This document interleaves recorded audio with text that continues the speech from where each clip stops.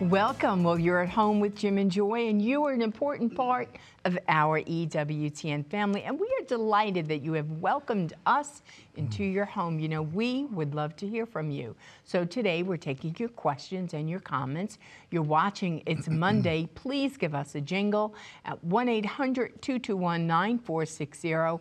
If you are calling and you are outside North America, you can always reach us at 205-271-2980. And you can always send us an email with a question or a comment to Jim and Joy at EWTN.com, and check us out on Facebook. So here we are. It's October 30th. Question for this week is this: why are the feast days of All Saints and All Souls meaningful for you, and how do you celebrate them? And we want you to call in. You make the show, so we really want to know why those feast days are significant for you. Maybe there's some story associated with each one of them, or just the joys you get over celebrating the communion of saints, from which both of those feast days really flow from.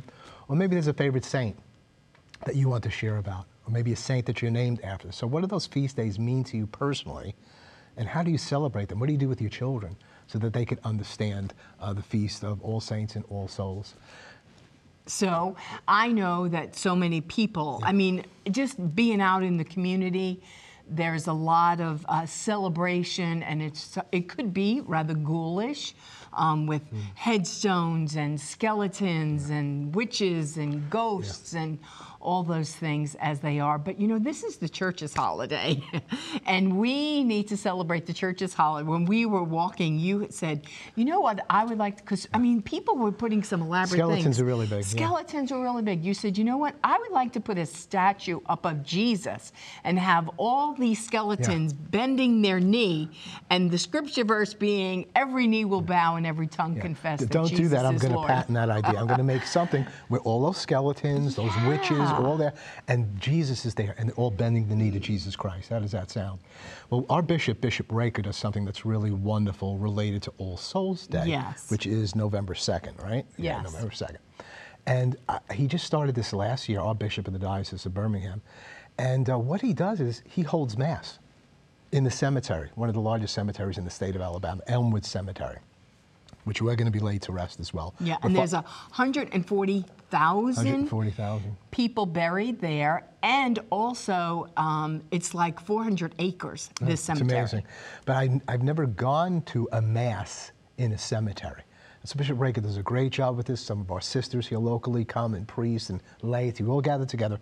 And he holds that, which he'll be doing November 2nd. You can see it there, 9 a.m. If you're in the Birmingham area, please come and join us, 9 a.m. on the Feast of All Souls. Excuse me. And so he holds this, and he holds it by the grave of Father James E. Coyle, which was a priest who was assassinated at what would become the cathedral. St. Paul's, now it's St. Paul's Cathedral in Birmingham. So it's not just for him, but he holds it there, and it's for all the dead. Yes. And he blesses the graves. And it's really victorious, and really helps you to understand what it means to celebrate All Souls, that we are a fraternity, we are a fellowship, we are a family, we are a communion, and that we're in communication with one another. Those who are upon the face of the earth seeking to be holy people and eventually saints, and praying, all of us together, and those in process, right, going from one place, or one they're being perfected, being purified, maybe called purgatory or purification.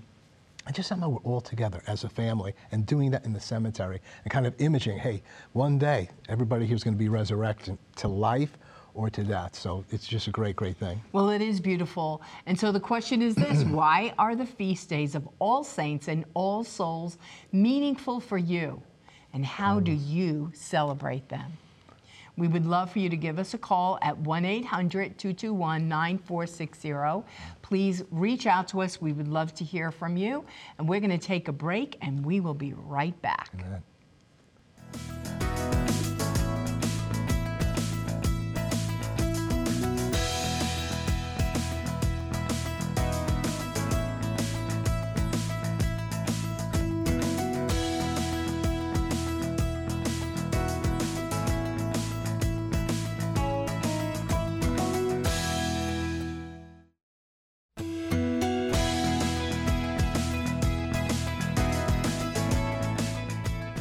Welcome back. Well, remember that today we're taking your questions on our show. So if you're watching, it's Monday. Give us a jingle at 1-800-221-9460. Outside North America, 205-271-2980. And you can always send us an email with a question or a comment to jimandjoy@ewtn.com, and check us out on Facebook. So why are the feast days of All Saints and All Souls meaningful for you, and how do you celebrate them? Yeah. And we will celebrate them. We will go to Mass 6:30 on Wednesday morning at the cathedral. We'll celebrate, and then also you're going to go to the cemetery, Right. Where you can make that. You're And going All to beautiful Saints Mass is a day there. of holy obligation. Yes. So, what do? You go to Mass, that you're obligated to do so. And what a celebration that is. I mean, the readings from Matthew, it's chapter 5, and blessed are the poor in spirit, for theirs is the kingdom of heaven. All these virtues and graces given to people. Blessed are those who mourn, you'll be comforted. All this hope. Lead a holy life. Just give everything to the Lord, and you have the hope of eternal life. So the readings are just really, really incredible. And then you go on to All Souls Day, and that's not a day of holy obligation. But it really is a great day to go to Mass anyway. And of course, we've listed people that our pastor, Father Jerebick, is going to be praying for on that day. So our Right. loved ones who've passed on to be with the Lord, holy souls, possibly going through purgation, or possibly saints, we pray for them. And so that's a day to pray. It's a day to visit cemeteries and graves and honor your loved ones and so many other things. So. And it is beautiful because then Father takes all those envelopes, so beautiful, and he wraps them up in the lovely, elegant bow, and he leaves them on the altar for the entire month of November. That's incredible. I didn't realize that. And so it is a beautiful thing. If you have the opportunity to participate that at your parish, we encourage you to do that. It's very comforting, and especially when you go into Mass and you see that, beautiful stack of envelopes there. It's beautiful. So we have a phone call from Debbie from New York. Debbie, welcome to At Home with Jim and Joy. Your comment about All Saints and All Souls and why it's important to you. Hi, guys. Thank you for listening to me today. Well, like I was telling the gentleman, it's always All Saints and All Souls. I was raised to remember them always. Of course, on the day, I attend Mass. I light candles. Remember the souls of purgatory. Most importantly, my mom raised me to always pray for them. She says they need our prayers the most. But it's not just the 2 days. Of course, they're special, but it's all year long. In my family, we venerate the saints. We have our special saints. And also in my parishes that I belong to, I've just moved it. I'm in a new parish. They have the envelopes, and those envelopes are remembering all our loved ones and who we want to pray for. And again, that's the whole month of November. It's a beautiful practice. And it's just a beautiful 2 days. It is. Debbie, thank you so much for calling. And it is really true, and I'm a convert, so coming from Protestant land into Catholic land, it was kind of a little bit of a switch and a change for me, but it made perfect sense, It just was like, that makes sense, because, you want to do something. When people die, you don't really know what to do. You want to maybe light a candle. And if you're not a person that's in the church, or you have these symbols in the church for you to participate in, you don't know what to do with it. And so kind of you make something up on your own, and probably that's not the best thing. You're trying to make an observance of some kind.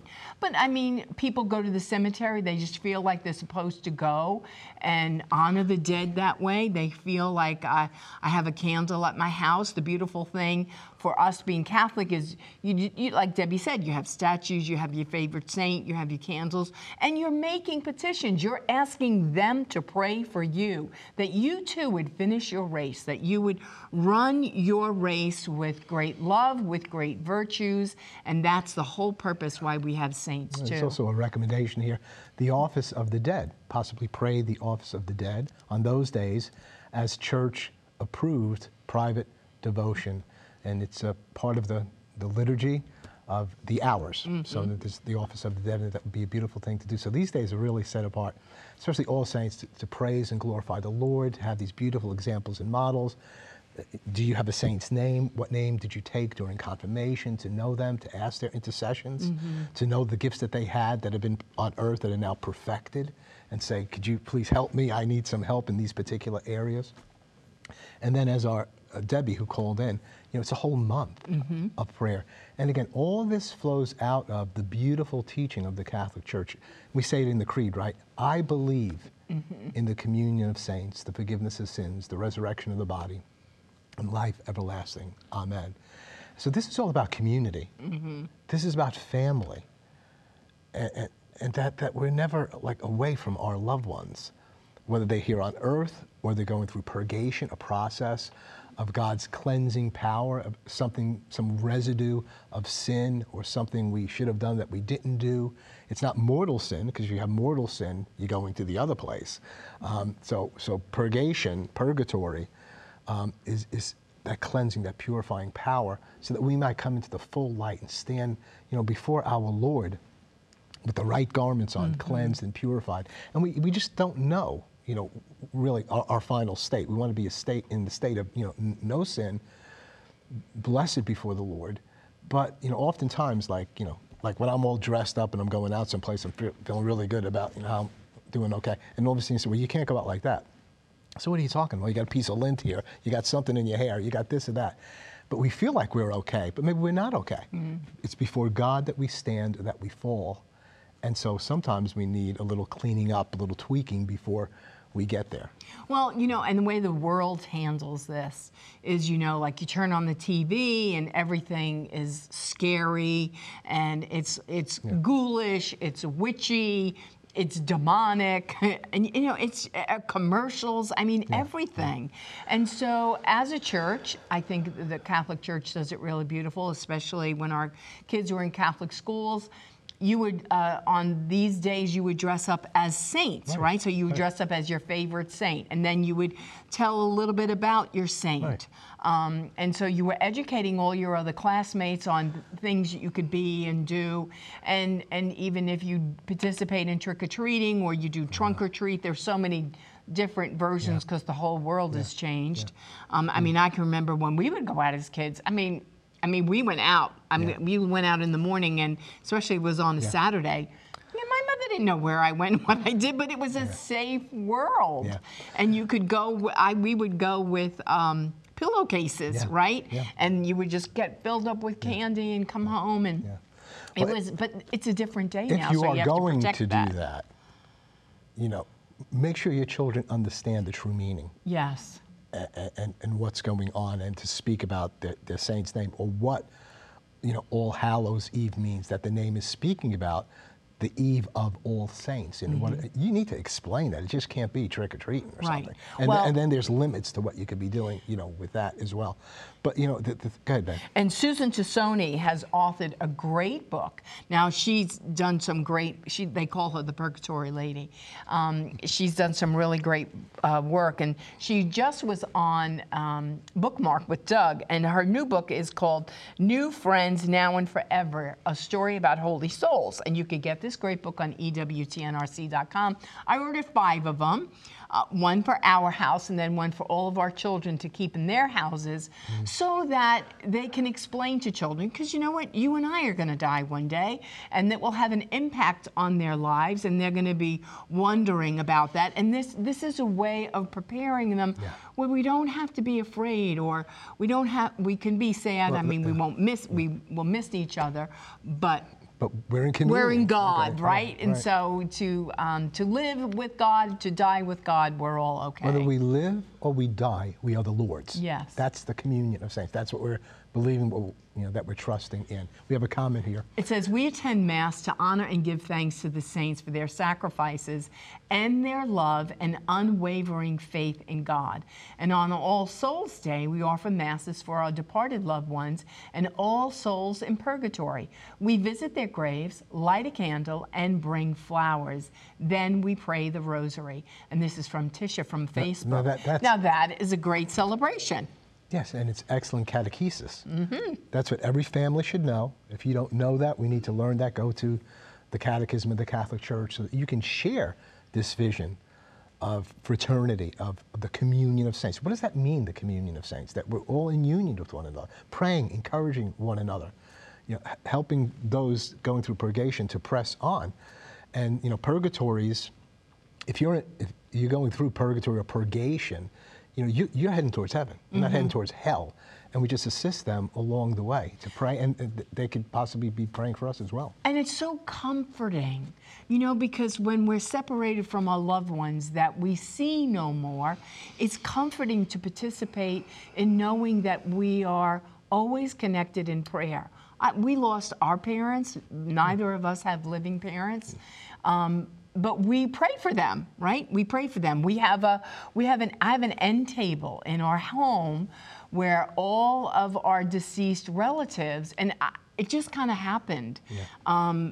Your family, my family, friends, loved ones that we cherish, and we have a picture of them all there. And it's good to see their faces and to pray for them and to be connected to them and to ask them to pray for us because we are one in Christ. Here's another comment. I go to the cemetery and place flowers for my in-laws and my mother. This is Norma from Facebook. Yeah, and that's something that's being lost that can't be lost. I mean, if you're near a cemetery where your parents are laid to rest or loved ones or friends that you know. So I always love to go to the cemetery, especially for All Souls Day. And, by the way, my mother passed away on Halloween when I was 5. And I really didn't know that Halloween was All Souls. So I went to church on Sundays. My family were good Catholics in that way. But I didn't know the feast days. I thought Halloween was just Halloween. It's All Hallows Eve. And she passed away, on that date. And I hated Halloween because my mother died on that date. But I didn't know that it was All Saints Eve. Once I learned it was All Saints Eve, I said, oh, that sounds like a sign that my mother died, right on All Saints, Eve, All Saints Day. And even as a little boy, as I grew up, even without my family, I would go to the cemetery alone, and I'd pray at her grave, and to honor her in that way, because we believe in the resurrection of the dead, not just souls, and souls going through purgation, going on to heaven. That's not the final thing. The body's raised up. Those bones, those ashes, whatever they are, in the twinkling of an eye, they'll be raised up from the grave. Do you believe that? That's the teaching of the Catholic faith, not just the soul, but the body. And that, we will be united with the Lord and with one another. That's our sincere hope if we persevere to the end. So thanks for your comments and for your sharings, and we'll be right back. There's plenty more to come. Please don't go away.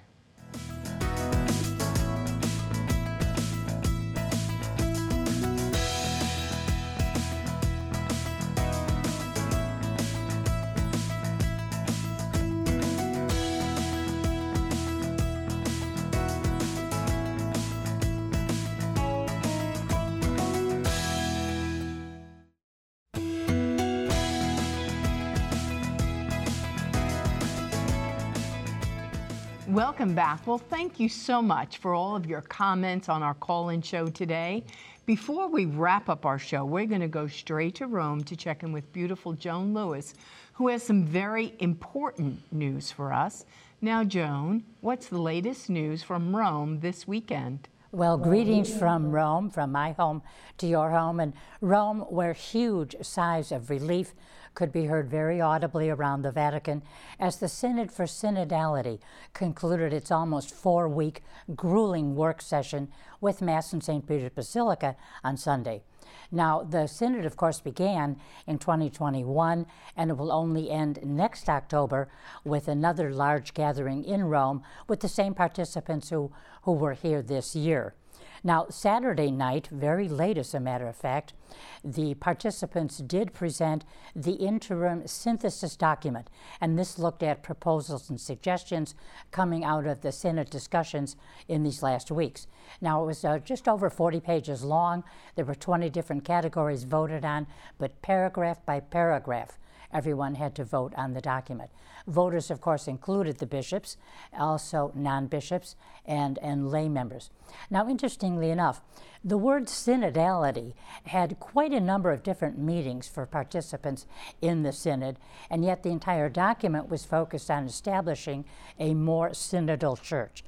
As I mentioned, there were 20 different topics, ranging from the dignity of women to the Bishop of Rome in the College of Bishops, and I guess you all know the Bishop of Rome, of course, is the Holy Father. Now, among those topics discussed, those 20 different topics, there were reflections and proposals on increased roles for women and laity in the church, the ministry of bishops, priesthood, and the diaconate, the importance of the poor and migrants, that's pretty much always there, new languages and renewed structures, digital mission, ecumenism, and abuse. And the document did look at new ways, as it said, for the church to, quote, discern controversial topics. Now, those are the topics that the media has been calling hot button topics, such as women deacons or blessings for same-sex unions. But interestingly enough, the term LGBTQ, which was used in the Instrumentum Laboris, the working document, did not appear in the final document, although gender identity and sexual orientation was discussed. Now, other events of the last few days included a rather brief letter to the people of God from the Synod, and then also an important talk by the Holy Father, in addition, obviously, to his homily on Sunday. So what we await now is a kind of specific agenda for what's going to happen between this Synod and the final act next October. And now, just to change lanes for a minute, here we are, of course, approaching the month of November when we commemorate and honor the dead. And we do so on the Feast of All Saints and All Souls. And on November 2nd, the Feast of All Souls, the Holy Father will celebrate Mass at 10 a.m. in Rome's War Cemetery. He's done a lot of Masses on that date in cemeteries in and around Rome. And then on the 3rd, the Pope will preside Mass in St. Peter's Basilica, and he will commemorate, of course, the late Pope Benedict XVI and all the cardinals and priests who died, the cardinals and bishops who died over the past year. So on that note, back to you, and have a blessed All Saints and All Souls days. Joan, thank you so much for that wonderful report, and pray that this day you're encouraged of God's love for all of humanity, especially his people who name his name, who are baptized in the name of the Father, Son, and Holy Spirit. May you rejoice and call down the angels and saints upon your life and upon your family. And may you be one that is not sorrowing without hope. There's so much to cry about, to weep about, but blessed are those who mourn, for they will be comforted. God will wipe away every tear from our eyes in Jesus Christ. Join us next time for an interview with Mary Rose and Ryan Verrett. We'll be discussing their new book, as well as the joy of the gospel in marriage and in the family. You're an important part of this EWTN family. You're never alone. You're always at home with Jim and Joy. Bye now.